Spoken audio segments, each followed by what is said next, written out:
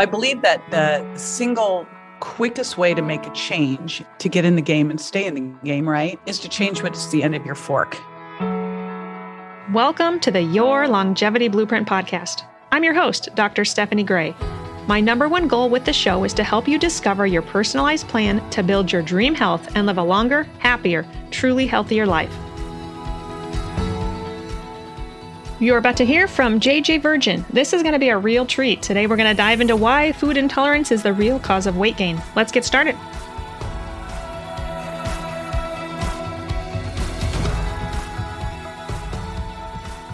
Welcome to another episode of the Your Longevity Blueprint podcast. Today my guest is JJ Virgin. She's a triple board certified nutrition expert, fitness hall of famer, podcaster, 3-time Inc. 5000 founder, and 4 times New York Times best-selling author of titles including The Virgin Diet, JJ Virgin's Sugar Impact Diet, and their companion cookbooks. Her latest book is Warrior Mom: 7 Secrets to Bold, Brave Resilience. JJ hosts the popular Ask the Health Expert podcast with over 10 million downloads and growing. She also regularly writes for Rodale Wellness, MindBody Green, and other major blogs and magazines. JJ is also a business coach and founded the premier health entrepreneur event and community, the Mindshare Summit. Welcome to the show, JJ. Glad to be here. So in my book, Your Longevity Blueprint, I'm comparing our homes and how we maintain them to our bodies. So in chapter 1, I compare the foundation of the home to the gastrointestinal system in the body. You have to have a strong foundation upon which to build great health. And part of building great gastrointestinal health involves removing inflammatory foods and gut infections. We've talked a little bit about that on the show, but today we're going to dive into why food intolerance is the real cause of weight gain. We haven't made that connection yet to weight gain. So let's make it. Let's make it now.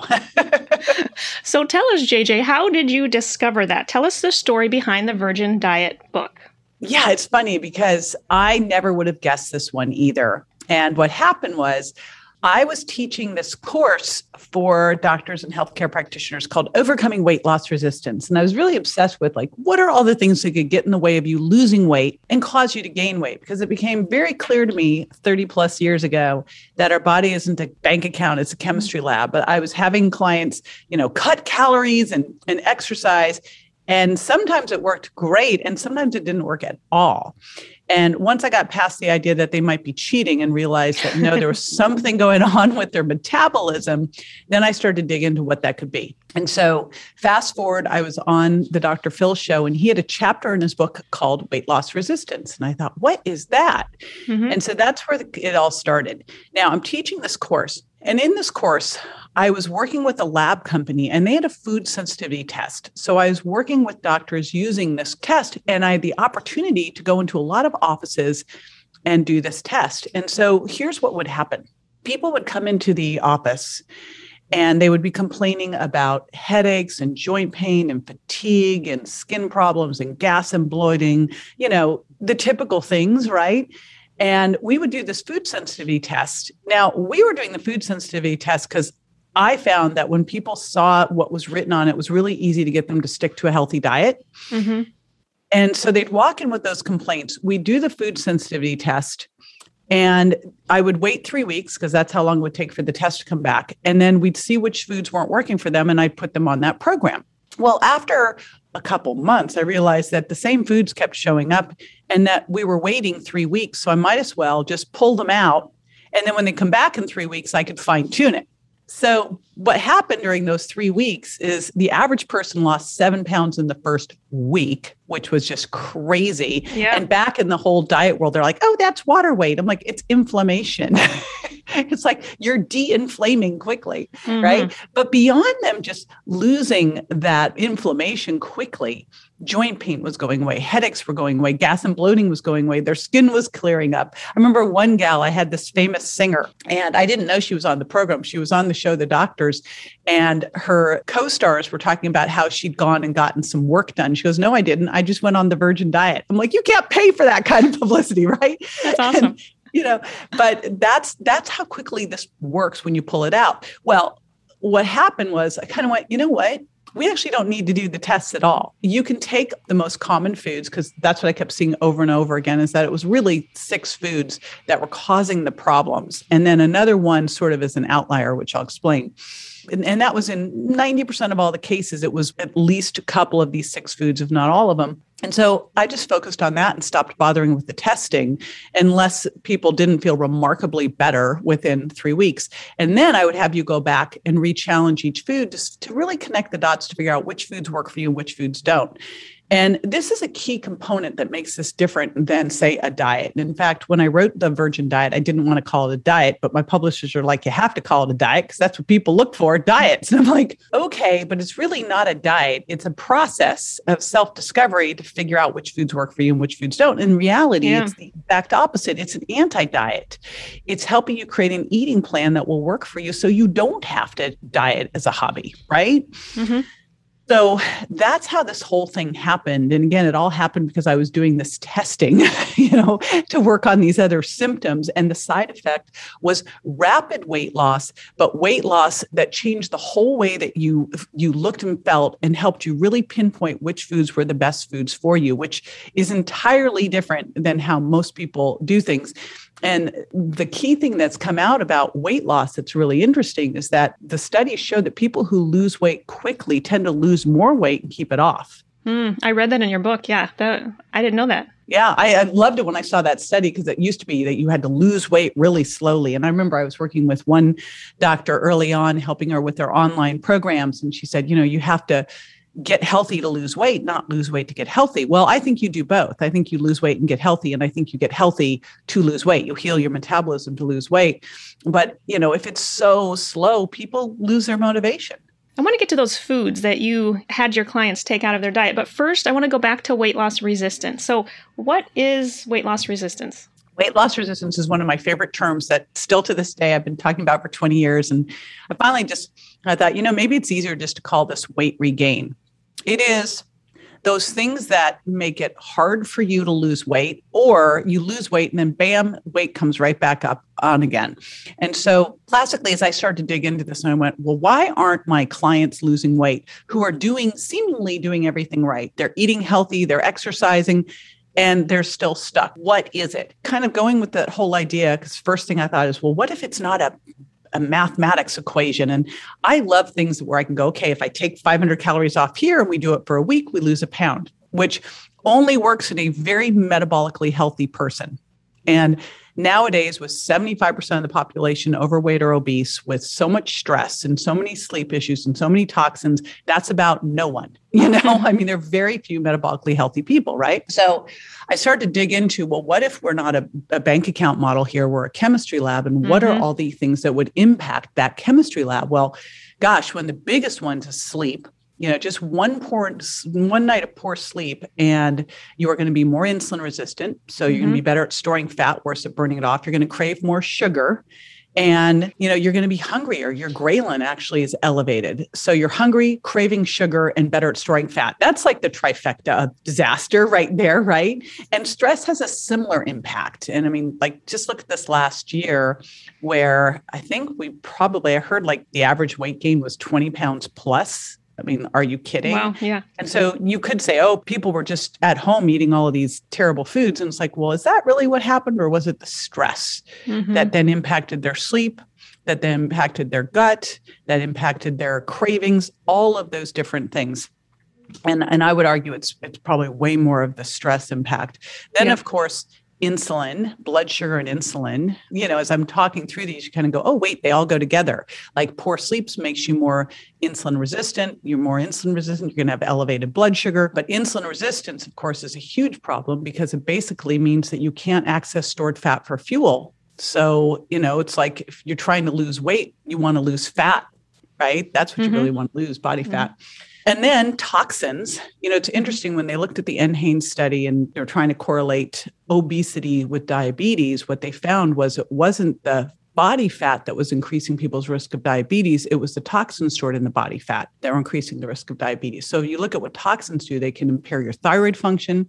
They can get you more xenoestrogens that are going to make you better at storing fat as well and increase your cancer risk. They can push insulin. So toxins are a huge one. And then that pulls you over to thyroid. And I mean, we have an epidemic of hypothyroidism that's just crazy what's going on.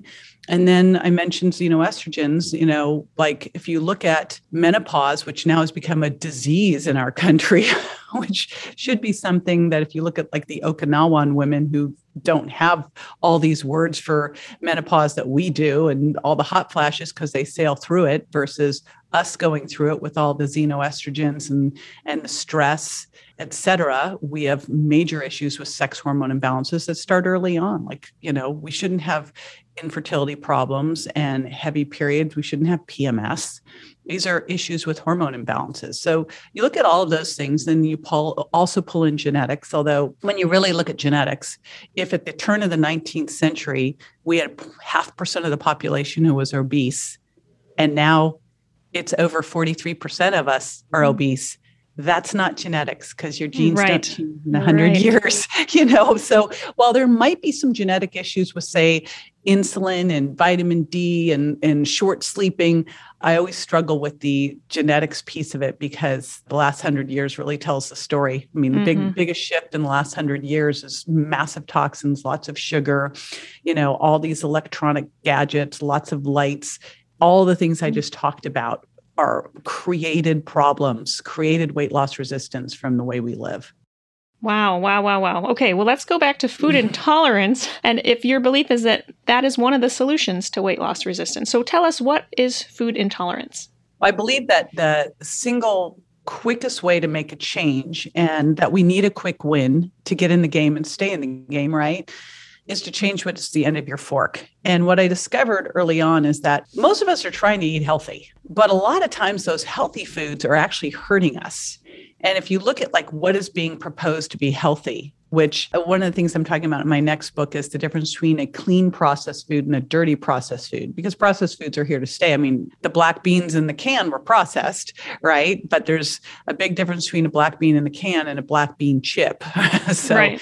What makes it clean or dirty processed? What I see with a lot of people is they're trying to eat healthy, but these are foods that are not working for them. And it all starts with something called leaky gut.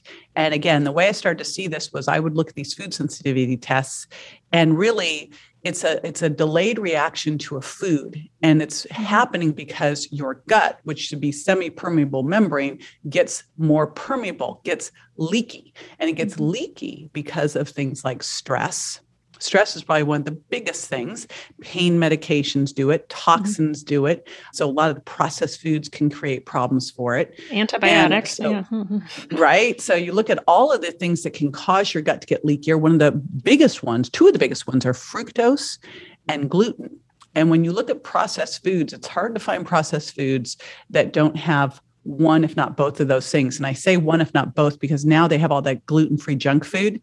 So they'll pull the gluten out and they'll say, oh, now it's fructose, as if it's a good thing. But those make your gut more permeable as well. If your gut's more permeable and you're eating the same things all the time, which in our diet we are, when you're eating a processed food diet, you're going to end up with corn and soy and peanuts and eggs and dairy and gluten.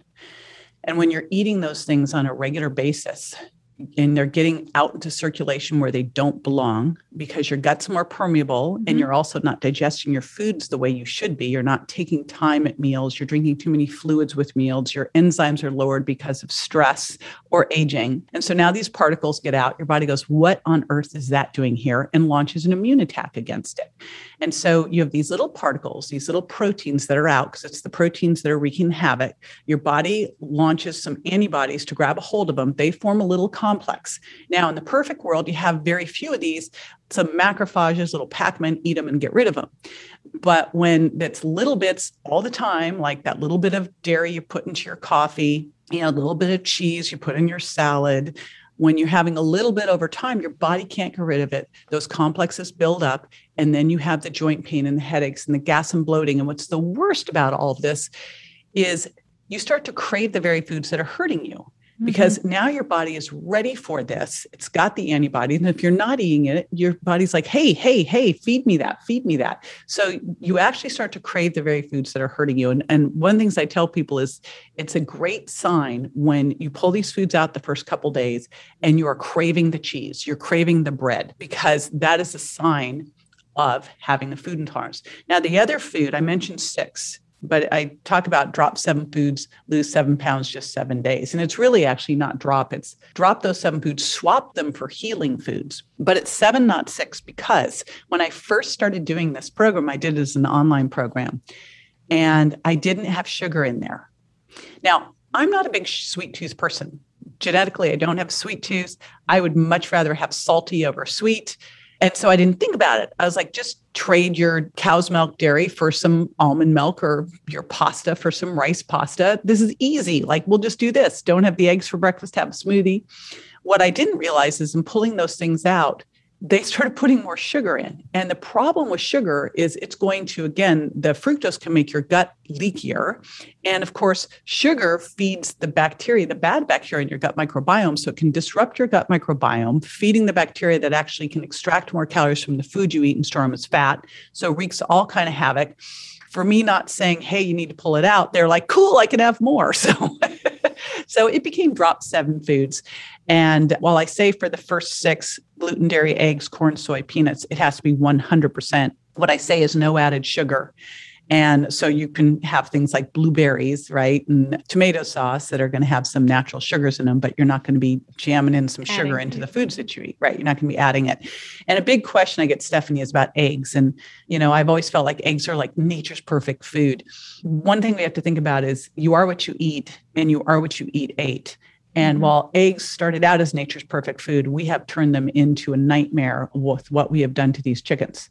And so if a chicken's being jammed with hormones and cooped up and put on antibiotics and given GMO soy and corn feed, that's what you're getting too. So What I find with a lot of people is eggs can be a trigger for autoimmune disease and for eczema and psoriasis specifically. But for a lot of people, once we get their gut healed, they can go and eat clean eggs. And when I say clean eggs, it's really the best thing of all would be to have chickens in your backyard. I don't think my neighbors would dig that very much though, but to find a local chicken rancher and get clean eggs, or to get the pastured eggs, because that makes all the difference in the world. So how common do you think these food intolerances are in your opinion? I think almost everybody has them. Why? For a variety of reasons. Number one, because of all of the reasons that your gut gets more permeable, stress. I mean, our kids shouldn't be stressed. Like, a kid should never talk about being anxious. Why should a kid be anxious unless they're like worried about a test? I mean, stress is a big one. Of course, using agave and fructose as sweeteners, and using gluten in so many things to make foods taste better. So all the processed foods that have the gluten and corn gluten and fructose in them, that's interrupting your gut. And then all the different pain medications that also impact your gut. So we've done a lot to really damage our gut. And then all the processed foods that have these same foods. When you over and over and over, gluten, dairy, eggs, corn, soy, peanuts, with all the added sugars. Turns out 19th century, we were eating 5 pounds of sugar per person per year. At the turn of the 20th century, so it's like the 1900s versus 2000. It was 150 pounds of sugar per person per year. So We have really done some major damage to our bodies. And it starts at a young age. I mean, now I think 1 in 5 kids is obese. I remember growing up, there was no obese kid in my school. There was one girl who was a little overweight, and everybody was like, that was like a big thing. Everybody made fun of her, which is awful. But, think about now, it's normal. Right. So that's the first part, is we've damaged our gut and we're eating the same foods. One of the key premises in nutrition that has gotten lost is that we should be eating seasonal, local, organic, and rotating our foods. We're not supposed to be eating the same stuff all the time. We're not supposed to be able to eat these same things because they got shipped in, so we can get them all year, all the time, right? Did you know that 80% of our immune system resides in the gut? It's true, which means mucosal immunity is one of the most important factors in determining overall immune health. The mucosal barrier is at the center of interactions between the immune system and the outside world. An overabundance of microbes or toxins can and often do overload and trigger negative immune reactions, which have sweeping effects throughout the body. Fortunately, we can protect ourselves with something called SBIgG. SBIgG is the only purified, dairy-free source of immunoglobulin G, IgG, available as a dietary supplement. Pure IgG helps to maintain a healthy intestinal immune system by binding a broad range of microbes and toxins within the gut lumen. Simply put, when the toxins are bound to SBIgG, they cannot interact with our immune system, and we're better protected from illness and disease. Free from dairy, saturated fats, cholesterol, sugars, GMOs, hormones, and antibiotics, SBIgG is a safe choice for all patient types. With over 40 human clinical trials for a broad range of patient types, SBIgG is my go-to choice to help support the immune cells in our GI tract. This comes in a powder or capsule version. Use code IGG for 10% off at yourlongevityblueprint.com. So, can we fix food intolerance? So we've kind of talked about why many of us have food intolerances and the top supposedly healthy foods that you mentioned in your book can lead to weight gain, right? The gluten, soy, dairy, eggs, corn, peanuts, and then sugar and artificial sweeteners. But can we fix this food intolerance? So walk us through the Virgin Diet and kind of how this works. Yeah, that would be a really horrible book, wouldn't it? Here's all the things wrong with you, bye. The first thing that you do is, of course, you pull those foods out. And before you even do that, what I like to do is assess your food intolerance level. So I always like to look at all of the symptoms of food intolerance, because I believe before we start to go do all the labs, let's be our own personal detective. Let's use our own body. So let's look at all of the things that could be signs and symptoms of food intolerance and give you a score. So again, things like gas and bloating and joint pain and headaches and fatigue and autoimmune disease, inability to lose weight, cravings. So that's where I start. Then first thing is to pull out those foods. 100%. 100% on the gluten, dairy, eggs, corn, soy, peanuts. And then you're not going to add sugar. And if you do eat something that is an acceptable clean process, there's no more than 5 grams of a sweetener in there, and less is better. When I first started doing this, it was so much harder. Oat milk was not a thing. There were very few options. When was this? Like 15 years ago, 10 years? I looked at the date on your book, which is at least 10 years ago. So when the book was published 9 years ago. And I know that because we're going to do a new book, The Virgin Anti-Diet, for its 10th year anniversary next year. Wow. But, I was doing this for years before that. Right. And boy, trying to get people just finding like gluten-free pastas and gluten-free tortillas, that was so hard. And we would have to get coconut milk in the Asian section of the grocery store in a can. And, now it's exploded. So it is so much easier. But I say with a caveat, like I'm going to walk through some simple swaps. You have to be careful that you did not just trade one thing for a junk food, because it is really easy to go, all right, I'm going gluten-free. And I remember this so well, Stephanie. I had a client, it was probably 20 years ago, and she was a dancer and everyone thought she was anorexic. She wasn't anorexic. She was undiagnosed celiac disease. Mm-hmm. And she was literally like so skinny, and she was stuffing herself with gluten. And I remember I was like, here's what we're going to try first. Let's just give this a go. And she went from eating all the gluten-y cupcakes and all that garbage to going, I found gluten-free cookies and cupcakes. I go, that is not what I said to do. That was not it. Missed it. So, you have to be really, really explicit, but there are so many great options. And let's just take like dairy. Oh my gosh, like all the great dairy milks now that you can get. You want to make sure, of course, that they don't have added sugar in them, but you've got oat milk and flax milk and almond milk and cashew milk, and I don't like hemp milk, but you've got that. So there's all those great options. I bought one of those almond cows. Have you seen those? They make like almond milk in a minute flat. You just push a button. You can make almond milk or oat milk. No, and see, that's the best of all. Like, making like your cashew cheese at home, making your own almond milk, then you really have it perfect and no funky, weird additives, because you really shouldn't have any additives. And then you look at just some of the cheeses, like for Thanksgiving, every year I make a pumpkin cheesecake with this Kite Hill ricotta and Kite Hill cream cheese that's just spectacular, amazing. So, there's so many options now. You do need to read the labels because some of them have garbage oils in them and you don't want to load up on omega-6s, but there are a lot of clean options. And the cleanest options of all, of course, are, make your own almond milk, make your own cashew cheese. It's actually really, really easy to do. And then you look at gluten. And first of all, we should be eating less carbs overall. anyway. So that's step one. Like, I'd rather see you trade a burger bun for a lettuce wrap any day and trade pasta for spaghetti squash. But if you're not, I mean, there's lentil pasta, there's rice pasta, there's so many options there. And you look at the tortillas now with like siete and all of their cassava and almond and coconut. I mean, back when I first started this, there was one company making these coconut tortillas, and you had to special order them, and they were like $6 for a tortilla. And it was like crazy, so that's the easy part there. Is gluten and dairy are really quite easy. Soy, so many questionable issues with soy. And if you're doing that for the phytoestrogens, there's better options out there. But for soy, coconut aminos are an easy one to do.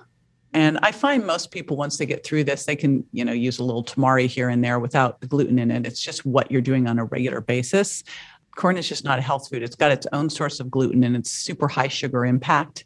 So I'm just not a fan of corn. And most of the time it's corn chips and corn tortillas. And for most people, even if something's considered healthy, say you traded your corn chip for a siete cassava chip, it's still a chip.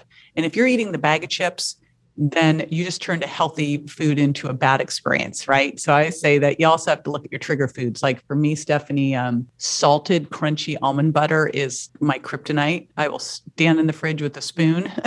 So it's like, I cannot have that in the house. But you see how easy some of these things are to swap out. And for eggs, most people are doing that for breakfast. I find with a lot of us doing intermittent fasting, we're pushing breakfast later anyway. But I have people do a loaded smoothie. So a clean protein powder and a nut milk and some avocado and some berries, and you're good to go. So walk us through this diet, which of course you walk through very well in the book, but you have those who want to try this, take all the foods out 100% at first, and then walk us through how they reintroduce the foods. And here's the thing, you're taking these things out for 3 weeks. This isn't a year. It's 3 weeks. That's it. That's all you have to do. The biggest challenge I see, Stephanie, when people do this is they do the 3 weeks and then they're like, okay, I don't want to stop. And I go, well, I want you to do the next part because we really have to figure out which foods work for you and which foods don't. And this is where this moves from being a diet to helping you discover really what is your best eating plan, which foods work for you and which foods don't. Because most of us by now know, hey, if I drink a bottle of wine, I'll feel really crappy tomorrow, unless it's Dry Farms, right? I'm not going to do it. I'm smarter than that. But you don't connect the dots between, oh, I ate the birthday cake last night and today my joints are swollen. You just don't do that. So that's what we're doing is after you've done that time where you detoxed, which when you really look at it, detox can be all sorts of things. And one of the most powerful detoxes is to detox off things that are hurting you and heal at the same time. So while we're detoxing off these foods that could be hurting us, we're also putting in healing foods, things that are like all the non-starchy vegetables and all the bright colored berries that provide the antioxidants to help also reduce the inflammation. Things like apples that are good for gut healing. In the smoothies, we put in avocados that are great with glutathione. Again, things that are going to help heal the gut and reduce inflammation. So we're detoxing from the things that are hurting us. We're healing the gut. And when we get through that period, that's really a reset. Now we're going to go in and we're going to test one by one each of these foods to, again, connect the dots. Does this work for me or does it not? And so all throughout this plan, and one of the things that I do now with people every single day, it's not in the book. This will be in the next book because this was new information after the book, is I make sure people weigh in every single day. That's good. Yep. The studies are really clear on this, that people who weigh in daily are way better at maintaining their weight. Things don't get too out of hand, right? I mean, and then as they re-challenge foods, they can figure out if they're gaining. Yeah. Well, because I had one woman go, you know what? I feel totally fine when I eat gluten. Totally fine. My weight went up 5 pounds. I go, that's not totally fine. Like weight doesn't go up 5 pounds. You did not eat. What would that be? My gosh, that would be 15,000, 18,000 calories you would have had to eat. You didn't eat that. And that's as if your body's a bank account. So if all of a sudden your weight goes up 2 to 3 pounds in a day, there's something weird going on. You've got an inflammatory response going on. Now you're retaining water. So we are going to watch as you're going through this process. We're going to watch your weight. We're going to watch your energy. We're going to watch your mood. We're going to watch headaches and fatigue and cravings, brain fog, gas and bloating, constipation, diarrhea, right? And so we watch all of those things. And the minute you start to notice something, you stop. So I have people test a food for 3 days. They stop the minute they notice something. So for me, like if I eat gluten, I will start to have stomach cramps generally about 2 hours later, and my fingers will be swollen the next day. If I eat dairy, I get a zit. So it's always a decision. Do I want that zit? And I'm always mucousy. So you just start to know, oh, this happens. Is that piece of cheese really worth the zit on my face for the next 4 to 5 days? Probably not, right? Is it worth being sounding mucousy now for the next couple of days? So you really start to connect the dots. So I have one client who, when she ate eggs, it would just make her fall asleep. Mm-hmm. So she actually used it whenever she would fly on a plane. That was her sleeping pill. But you figure out which of these foods work and which don't. Some of them have an immediate response. Some of them have a big response. So for the most part, I find gluten and dairy tend to be things that people don't do well with.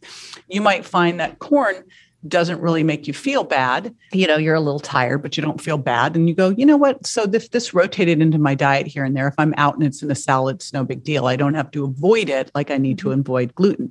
So you go through the process, you stop eating it at the point that you notice the symptom. You give yourself 2 washout days to clear it all out. And then you go to the next food. You only do one food at a time. No other foods enter in at that time. Otherwise, you don't know what the heck is going on. Mm-hmm. And by the end of testing all of these foods, not sugar, that's something different, but the first 6 foods, now you have a roadmap. And I'm going to give you just an example of mine. Gluten, avoid it all the time. Do not eat gluten. Don't eat dairy.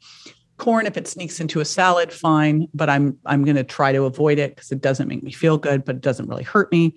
Soy, I can occasionally use tamari, but I have a thyroid condition, so I'm careful with it. So it might be once every 2 weeks.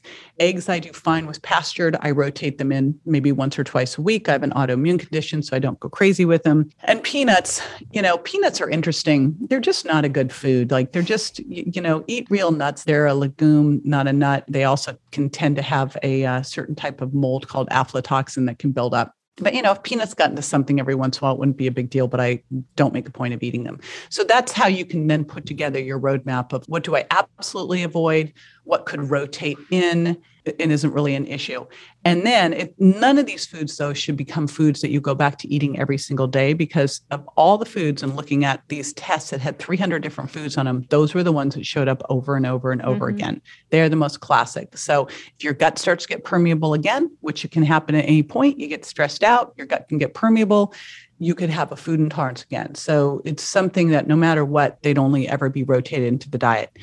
Once I have someone go through that, then I lead them over to the sugar impact diet, and we really start to dig into sugar. I like to focus on one key concept at a time and really get that dialed in. So the first one is figuring out that roadmap of those foods. And the next thing is then to go, all right, let's really get into sugar, what sugar it's doing, how much I can tolerate. And I say that with this caveat of all carbohydrates except for fiber turn into sugar. It's just a matter of if you're mainlining it, with something like fruit juice or dried fruit or a piece of cake, or you're making it slowly from things like lentil soup.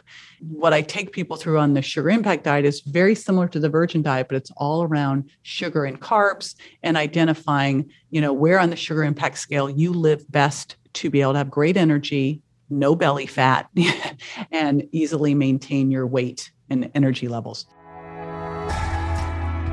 You might not know this, but building a healthy gut or gastrointestinal system is one of the most important things you should be working on to maintain your health and longevity. That's why actually in my book, Your Longevity Blueprint, I devote the entire first chapter to the gut.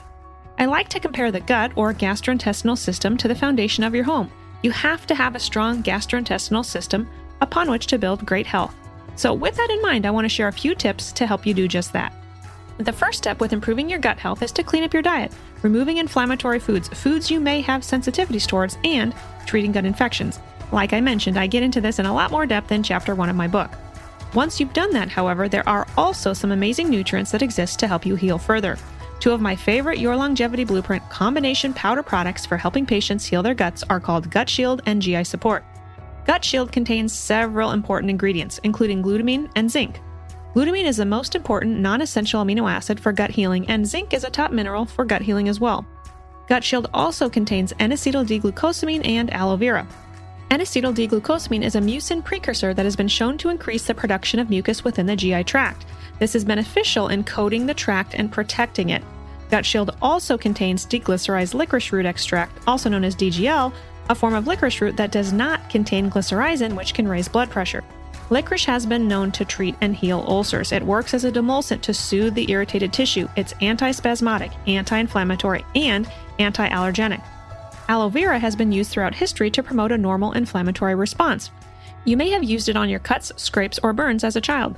Studies have shown that aloe vera is also specifically beneficial to the gastric mucosa, in part through its ability to balance stomach acid levels and promote healthy mucus production. All these gut-healing nutrients are packed into one little scoop of powder that can be added to a beverage of your choice or mixed into a smoothie.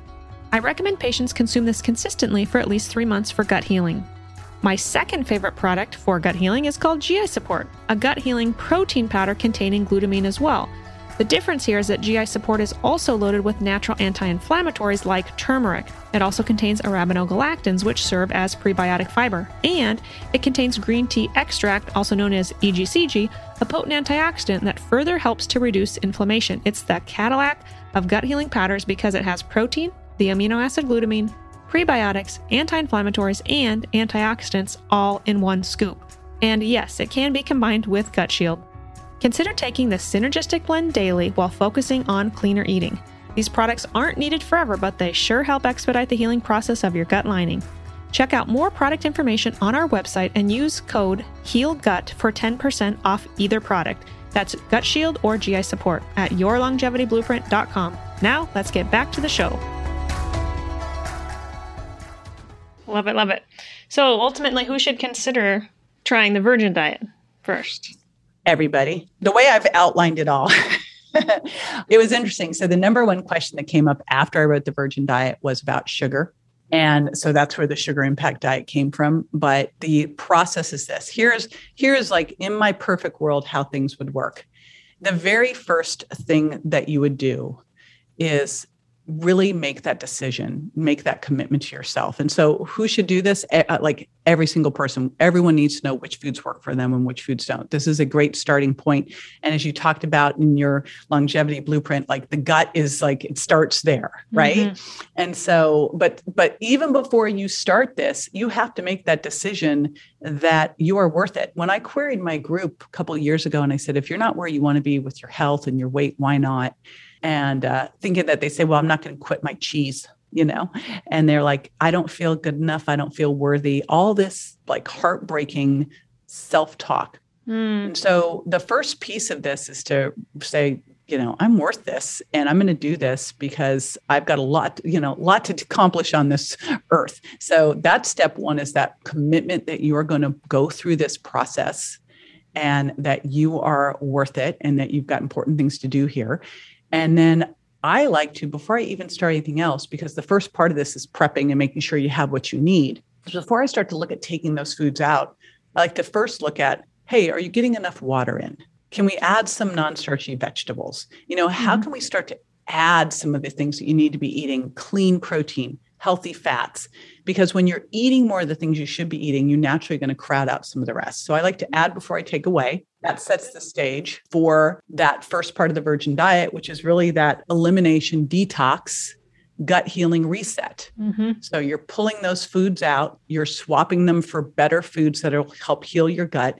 You're detoxing from the inflammation that they created, and you're healing your gut so that you're prepared for this next part of the journey where you're going to re-challenge. And gut healing, you can accomplish a lot in 3 weeks, but it's only 3 weeks. So the process will go on after that. Then we go through and we figure out which foods work for you and which foods don't. We create that now your personalized eating plan so you know what to focus on. You've found all these new foods that you love, probably better. So that's even better. And then after that, we do a little stabilization. Now you've gotten used to doing this. One of the things I teach you in the new Virgin Anti-Diet is how to do ElimaFast cycles where you add in some intermittent fasting to accelerate gut healing. After that point, we move into the Sugar Impact Diet, which is really breaking through any carb intolerance, setting yourself up if you do want to do some keto cycling. I believe in cross-training your diet. I came from the exercise physiology world where everybody cross-trained, and it's so known in fitness that you cross-train to keep your body progressing, to avoid injury, but yet we don't do this in the diet world. And it's so obvious to me that this needs to happen in the diet world is that, if we're eating the same calories and the same macros every single day, our body is going to adapt to whatever that is. If we are moving it around and doing some, feast and famine stuff, we are going to have a way better result. If you just calorically downshift and keep it low, your body's going to calorically downshift to accommodate. If you cycle that instead, way better. And it's a key piece of being healthy is to be metabolically flexible, is to be able to do a couple days where you're strictly plant-based, say lower protein, do a couple days where you are keto so that in one area you might be using more carbs for fuel. In one area you can go use ketones and fat for fuel, and your body can naturally shift back and forth, no issues. Super key important. I know your answer to this, but I'm still going to ask, how would you respond to someone who says, what about everything in moderation? How do you feel about moderation? I was moderating a diet and weight loss panel for a women's conference. And I was the moderator, so I wasn't really allowed to comment, which was killing me. I mean, just killing me, right? And one of the people they had was one of the big commentators. She was an MD commentator on like ABC or NBC. I forget which one. And they asked for, I called out and I said, all right, final words of advice for everybody in the audience. And this woman said, Oh no. Everything in moderation, even moderation. I honestly wanted to poke her, I was like, you just did such a disservice, because do you truly believe artificial sweeteners in moderation are okay? I don't. I'm sorry. No way. Some of this processed crap with high fructose corn syrup and hydrogenated oils, a little bit is okay. No, I'm sorry. I don't. And so it is not everything in moderation, especially with food intolerance, because in food intolerance, it's the little bit every day. It's the moderation that creates the problem. If you knew something was creating inflammation in your body, would you want to have a little bit of it, like every day, that was making you hold on to 5 extra pounds? No, I mean, it's just crazy. That moderation myth is a huge, huge problem. And there are certain things out there, like some of these damaged, oxidized omega-6 inflammatory oils, some of these processed meats, some of this white bread. This is so far from health food. I just started working with a gal. We're going to do a little YouTube reality series. It was actually, we were going over to do social content, and a reality show broke out. And it was funny because I walked in, I'm looking at her kitchen, and I could not stop myself. I just couldn't help myself because I'm looking at this and there was no food in her kitchen. She had more crap in there of all this processed stuff. And she's like, I need to give it away to someone. I go, do you hate people? Why would you do that to someone? Like this stuff, there was nothing healthy for her to eat. She had those those weird creamers with the hydrogenated oils and the high fructose corn syrup. And she had that ramen noodles with it just kept getting worse and worse. And then she thought she was doing a great job. And this is what breaks my heart, because I think most people are trying so hard. Mm-hmm. She thought she was doing great. She'd gotten the oatmeals, but she got the oatmeals with all that dried fruit and added sugar in them, right? That you add water to. So those are the things. There's so much stuff in the grocery store that should not even be called food. Mm-hmm. Right? So speaking of food, how do you feel about snacking? So I still remember I was teaching that overcoming weight loss resistance class. And when I first started teaching it, I was on Dr. Phil. And on Dr. Phil's program, you had breakfast, a snack, lunch, a snack, dinner, and then a snack before bed. I mean, God forbid you go to bed hungry, right? So I just was teaching that. And I still remember when all the snacking happened. It happened because I was working in LA at the Pritikin Center, and their whole goal was for your diet to be 10% calories from fat, no more than that, and ideally less. And it was basically a vegetarian diet. So I did that, and I was starving all the time. I mean, I basically would eat, go train a client, eat, go train a client, eat like all day long. So I was eating very low fat, very high carb, which means every time you eat, you're raising your blood sugar. If your blood sugar goes up, your pancreas has to pump out insulin to respond to bring blood sugar back down. And if you're eating every couple hours, that insulin never has time to come back down again. So you're just keeping it bumped up high. In fact, making it a little bit higher. Your poor insulin receptors are just getting, inundated, so they can hardly hear the message anymore. At some point, you're just going to become diabetic. But in the interim, that insulin's up and your body can't use stored fat for fuel. So those snacks you're having, and this is why we've got to get off of the bank account model, because if it was just purely how much you were eating and you just ate all throughout the day, hey, fine. But that's not the case at all, because every time you're eating, you're raising blood sugar and insulin, you're keeping insulin up, you're locking the doors to fat cells, so you cannot burn stored fat for fuel. Boom, you've got a big problem, And then this becomes this terrible cycle because now you've got this elevated insulin that's not coming down anymore. Your body can't access stored fat for fuel. You've got to rely on incoming glucose from the food you're eating. And so now you're hungrier than you should be. You're like, I just ate, but now I'm hungry 2 hours later. What the heck happens? It's interesting, though. You can turn it around pretty darn quickly. You can start to restore insulin sensitivity and get off snacking pretty quick by starting to get great sleep, by doing resistance training. One of the fastest places you can restore insulin sensitivity is in the muscles, by eating from the plate, by making sure that each meal has clean protein, healthy fats, and fiber from non-starchy vegetables and slow, low carbs. And then just to get a lot of fluids in between meals, green tea, black coffee, water, and start to just push that mealtime and just push that mealtime, right? And so it can happen. And I usually fairly quickly, like you can usually fix that in a week or two. Awesome. This has been so good. I have one more question for you. For those listeners who feel like, okay, I'm on a budget here. Can I still do this? What do you have to say to them? Can they eat healthy on a budget? What if they travel? Can they still abide by this diet?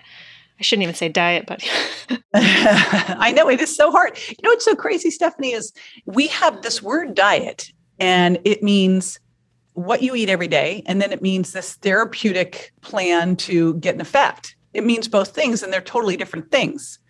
That's the problem. Like, to me, a diet is something you do short term to learn something about your body, to cause an effect, to have a therapeutic response. And then you have the way you eat, which we need a word for, which I can't figure out what that word should be. So when I first started all of this, that was one of the biggest complaints that I got was I can't do this because I'm on a budget, right? And admittedly, back then, wild fish and grass-fed beef was so much more difficult 20 years ago to find, right, than it is now. Now you can get it at Costco. But I went to the grocery store. I went to a typical grocery store. It was, I think, a Vons in Palm Desert. So that would be like a Publix or a Kroger or a Ralph's or a Lucky's or a Safeway, right? One of the nationwide chains. And what I did was I bought everything that you would need to do the Virgin diet for a week for a family of 4. And I put in my protein powders into that too. So I included that in the price. And then I went and put together a cart of what a typical family thinking they were eating healthy, right?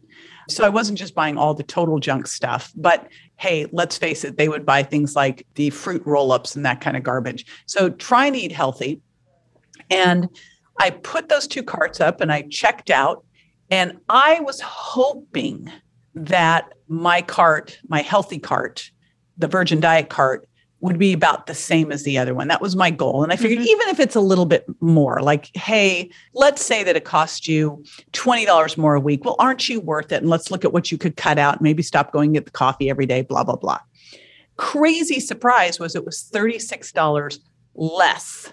That when you really look at what things cost, a lot of the stuff that we're paying for convenience and the processed foods are the expensive stuff. When you start to look at this and go, hey, now there's farmers markets, and now we've got wild fish and grass-fed beef at the big warehouse places, it is so much easier to eat healthy. Just don't go in and buy all the processed packaged stuff that they've been prepared stuff. That's where you're going to spend all the money.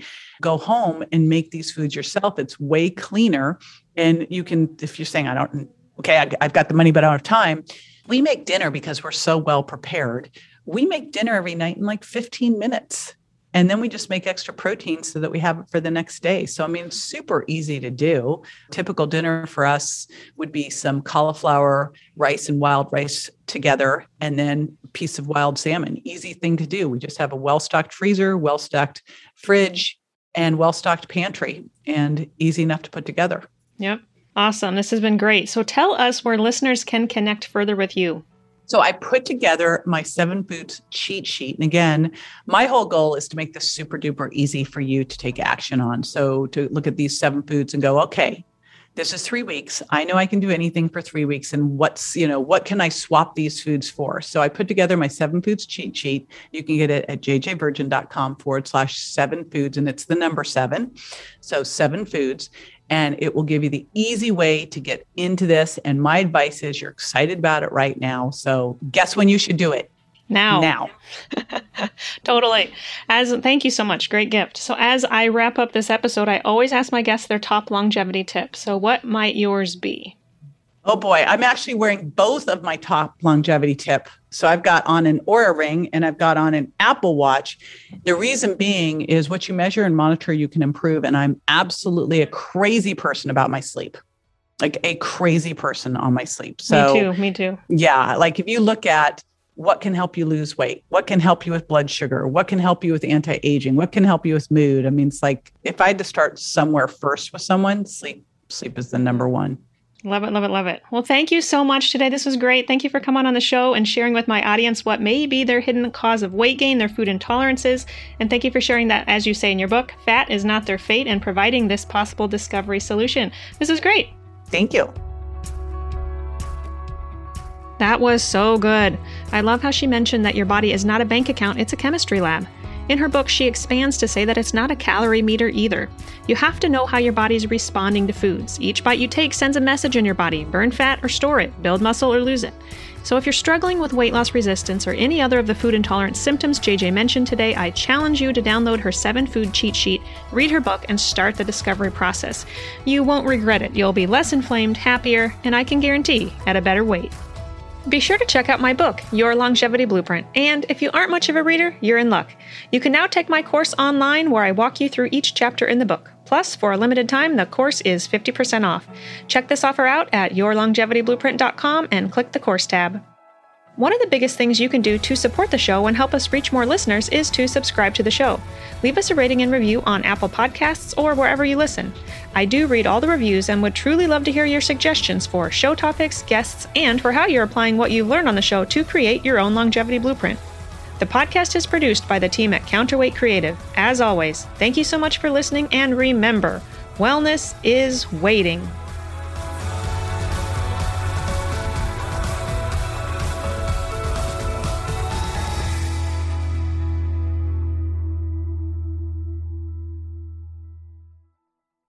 The information provided in this podcast is educational. No information provided should be considered to be or used as a substitute for medical advice, diagnosis, or treatment. Always consult with your personal medical authority.